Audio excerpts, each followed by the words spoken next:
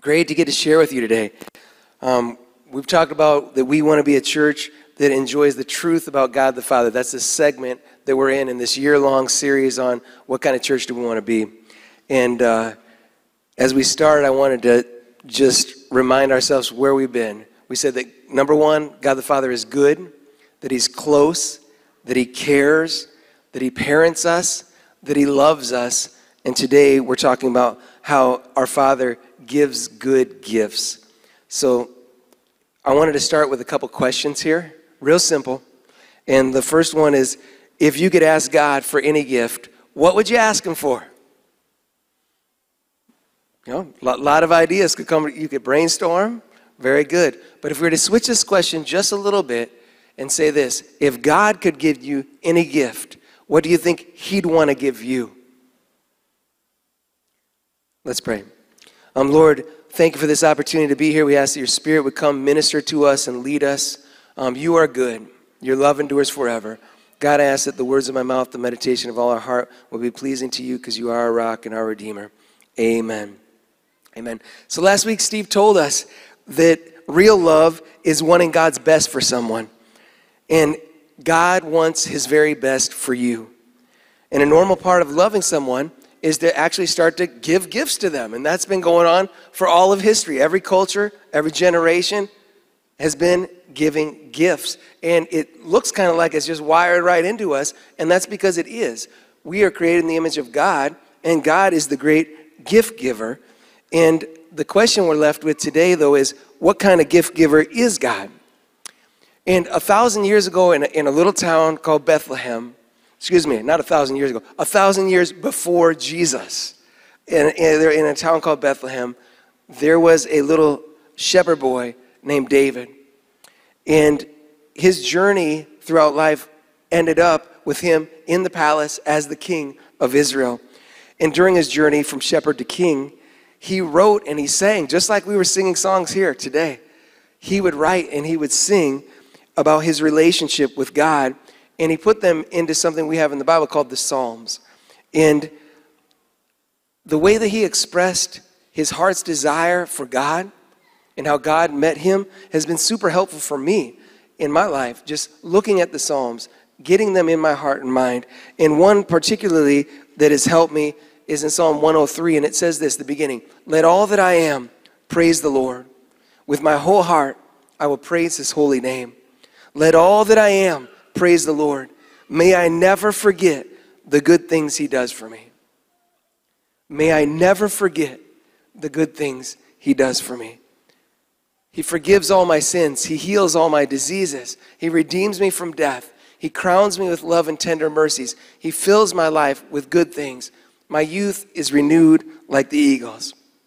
He forgives, heals, redeems, crowns, fills, renews. That's how God treats us. And that's how God loves us. But what sticks out to me is that little line, "May I never forget the good things that He has done for me." And I wonder, why did the psalmist have to say that? In C.S. Lewis's classic children's book, The Lion, the Witch, and the Wardrobe, there's this young boy named Edmund, and Edmund enters into another world where he meets this evil witch queen, and he's scared at first until she offers to make him any food he wants. And he really wants this special kind of candy called Turkish Delights, and so she magically creates them for him. And before he realizes it, Edmund is entrapped by his own lusts. He's convinced to actually betray his own family. And then he's chained up in this woman's dungeon. And Lewis was portraying the false gifts the world and the devil offer us, seductively pleasing to the flesh, but death to our souls. Yet even knowing that we can so easily be deceived into chasing after these things, some weird reason that there's a reality in us that pursues them anyways, even when we know they aren't God's best for us. Even King David's son, Solomon, gifted with unparalleled wisdom, could not control his desires for money and power and sex. And it took him a lifetime of drifting away from God until he was actually in a spiritual prison before he realized, wow, I've wasted my life. So take a look at this lie that we're going to be addressing today, a lie about the Father. We're going to renounce this later in the service. It says this: I renounce the lie that you, Father God, are denying me the pleasures of life. So most of us at one time or another, for one reason or another, have found ourselves looking for things that we know aren't God's best for us, and yet still finding a way that some weird reason we feel either ripped off by God or like we're not worthy enough to receive anything from God. And neither of those are true. Finding freedom from this lie begins by embracing the truth of what God has given to us and then never forgetting it. Look at our affirmation that we're going to say later today. It says this: I choose to believe the truth that you, Father God, are the author of life and will lead me into love, joy, and peace when I choose to be filled with your Spirit. So how are we going to remember that? There's so many great gifts that God has given to us. We're singing about the goodness of God. It's true. It's true. I had a friend in church a number of years back that's since passed away, but he struggled with mental illness. But even more than that, he struggled with just the simple idea, was God good? And had God been good to him? And it was a major obstacle in his relationship. And he got some good advice from someone who said this: hey, why don't you try every day to start thinking of one thing that you can thank God for that day and do a different one every day. And he did this from that day on till the day he died, finding another thing he could be thankful for to God. And you know what? It helped him. It helped his stability. It helped his relationship with God. And I believe that for us, we need to do something similar. And I think we could begin by saying thank you that God has given us life, or that God has provided for our daily needs, or that God has sent Jesus to deliver us from slavery to sin, Satan, and death. Those are history-changing gifts that God has given us that we must never forget. And then there are the everyday small gifts that maybe only you and God know about. Stuff that you can just say, thank you, God. But if God were here today, I still ask the question and could give you one gift. What do you think he'd want to give you? One of the clearest stories that we have in the New Testament about God as a gift giver is found in both the Gospels of Matthew and in Luke. But there's an important difference between them. They tell the same story, got the same point, but they have some very interesting differences. So we're going to compare the two today. So both begin by Jesus saying this: keep on asking and you'll receive what you ask for. Keep on seeking and you'll find. Keep on knocking and the door will be open to you. For everyone who asks receives, everyone who seeks finds, and to everyone who knocks the door will be opened. You parents, if your children ask for a loaf of bread, do you give them a stone instead? Or if they ask for a fish, do you give them a snake? Of course not. So the context of his teaching is prayer. He's saying you need to ask, you need to seek, and you need to knock. But he's getting at this point is, and you need to expect something. And he's confronting their expectation about who God is. He's saying, listen, I know who my God is. My God is my dad, and he's good. And you can trust him. But watch what happens next. The endings in Matthew and Luke are very different. Listen carefully. Matthew finishes with this: so if you sinful people know how to give good gifts to your children, how much more will your heavenly Father give good gifts to those who ask him? Matthew's clearly saying that God wants to give us good gifts, but Luke finishes it with specifics.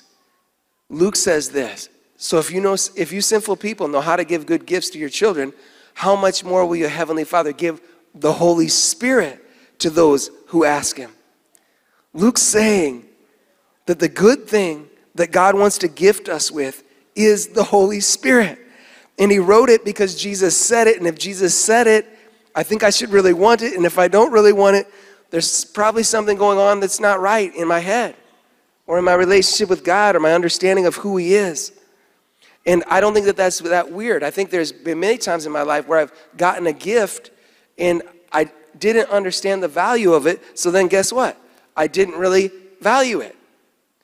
But the Holy Spirit can't be a gift like that. We have to elevate his value and say, Lord, I will not forget this gift. The whole Old Testament had been leading up to this. God simply showing people that without him, they were going to continue to cycle down into brokenness.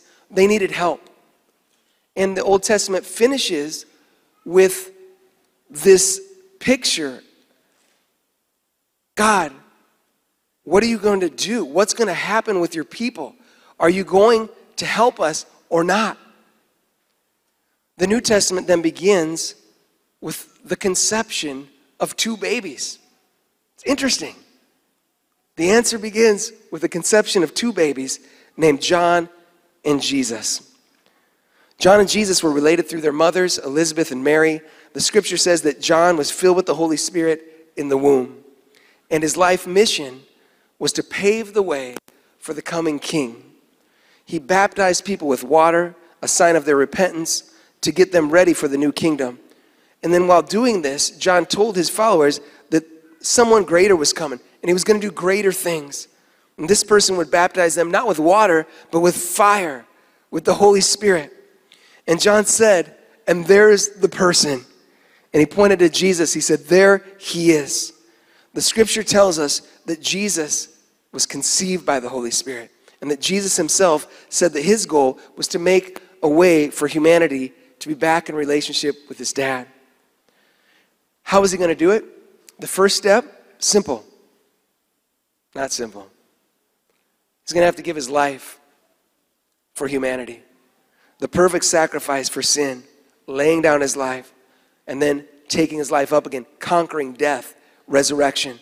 We cannot fully comprehend that gift. The Apostle Paul says that Jesus made it possible for us to have a relationship with God, to come into his family, completely loved, completely forgiven, never to be afraid again.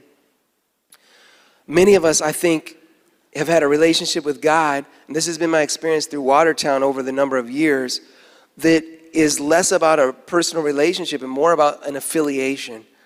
It's kind of like we know about God, but we don't really know him. But Jesus gave his life so that you could actually know God personally. He offers us abundant life that he alone says, I can and I want to give it to you.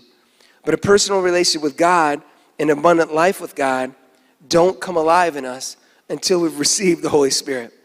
So the second step Jesus took was to send the Holy Spirit. And Jesus told the disciples the Holy Spirit was going to be with them, in them, would assure them, would comfort them, would grow them, would guide them, would unify them, would empower them. And he left them some instructions for his disciples to get ready for it. He said this, don't leave Jerusalem until the Father sends the gift that he promised. As I told you before, John baptized with water, but in just a few days, you will be baptized with the Holy Spirit. He says, you will receive power when the Holy Spirit has come upon you, and you'll be my witnesses in Jerusalem, in Judea, Samaria, to the ends of the earth. And that was the point. Jesus was going to his Father, and he was leaving his mission in the hands of his disciples. But he wasn't going to leave them alone. He was sending the Holy Spirit to make sure the mission got accomplished. And when this promise was fulfilled, it wasn't like when Jesus was born in the quiet stable off in the middle of nowhere. It wasn't like that. When this promise was fulfilled, it was in the middle of a huge celebration in a huge crowd gathered in Jerusalem from all over the place. And the Holy Spirit came like a rushing wind, came like a fire, and filled the room where all the disciples were gathered. And their worship and their prayer were transformed, covered in God's glory. And it was so real that everyone in Jerusalem knew something history-changing was happening. So the Apostle Peter, he went for it. He's like, this is it. I need to explain to them what is happening. And so he said this. He said, God raised Jesus from the dead, and we're all witnesses of this. And now he's exalted to the place of highest honor in heaven at God's right hand. And the Father, as he had promised, gave him, Jesus, the Holy Spirit, to pour out upon us, just as you see and hear today.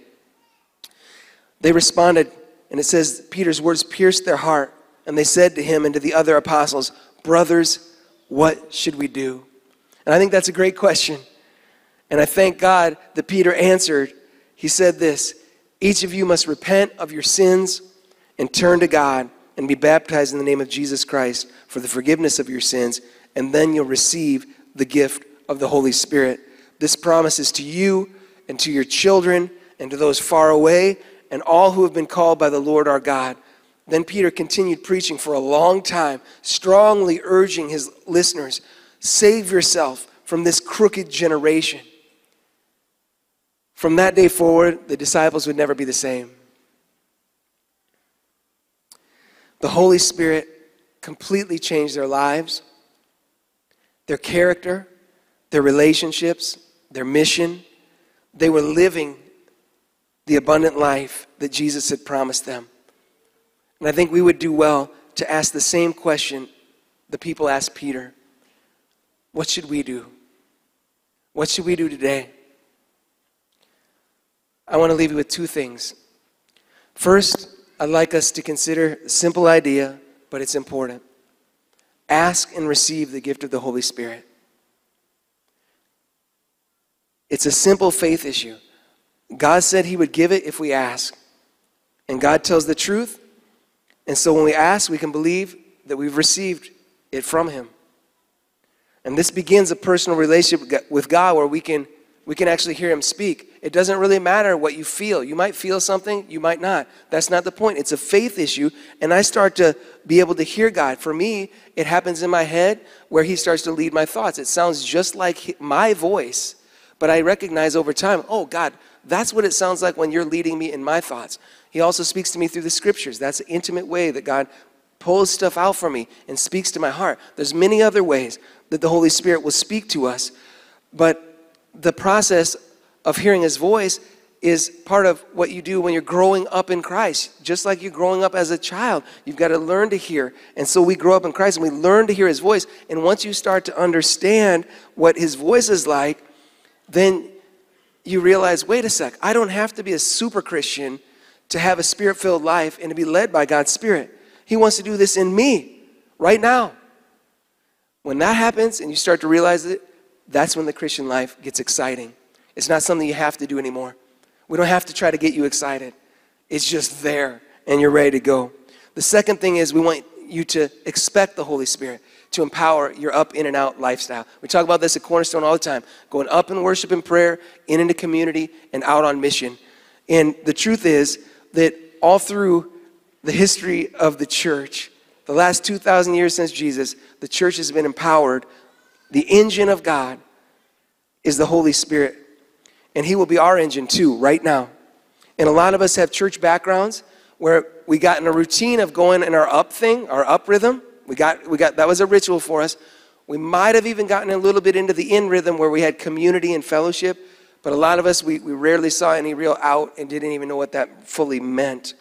But here's the deal. God wants to transform your up, in, and out experience. And he's going to do it through the Holy Spirit. He's going to come into our lives, and suddenly he starts to bring purpose. When you've asked him and you've received him by faith, he starts bringing purpose and passion to your worship and prayer, and we need that. He starts bringing unity and love into your community experience, and we need that.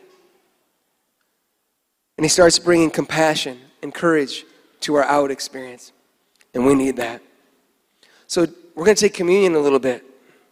And as we celebrate the death and resurrection of Jesus, I think it would be appropriate for you to consider if you've really ever asked God to fill you with his Holy Spirit.